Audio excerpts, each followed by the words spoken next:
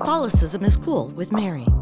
Okay, continuing on with the pamphlet Confidence in God, Words of Encouragement by Reverend Daniel Considine. All right, the title of this one is Watch the Present. Do not cry over spilt milk.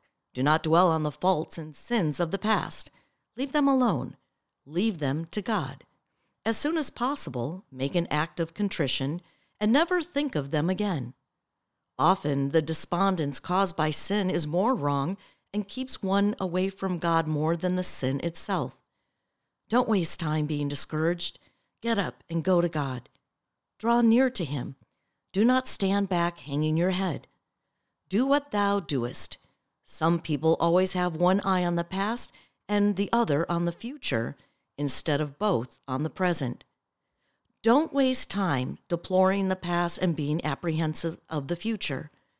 Grace will be given to meet each day the difficulties of that day. There are very few people who would not be good at their own job if they could only develop the power of concentration. It is this incessant worry over the past and future that prevents the concentration. Leave the future in God's hands.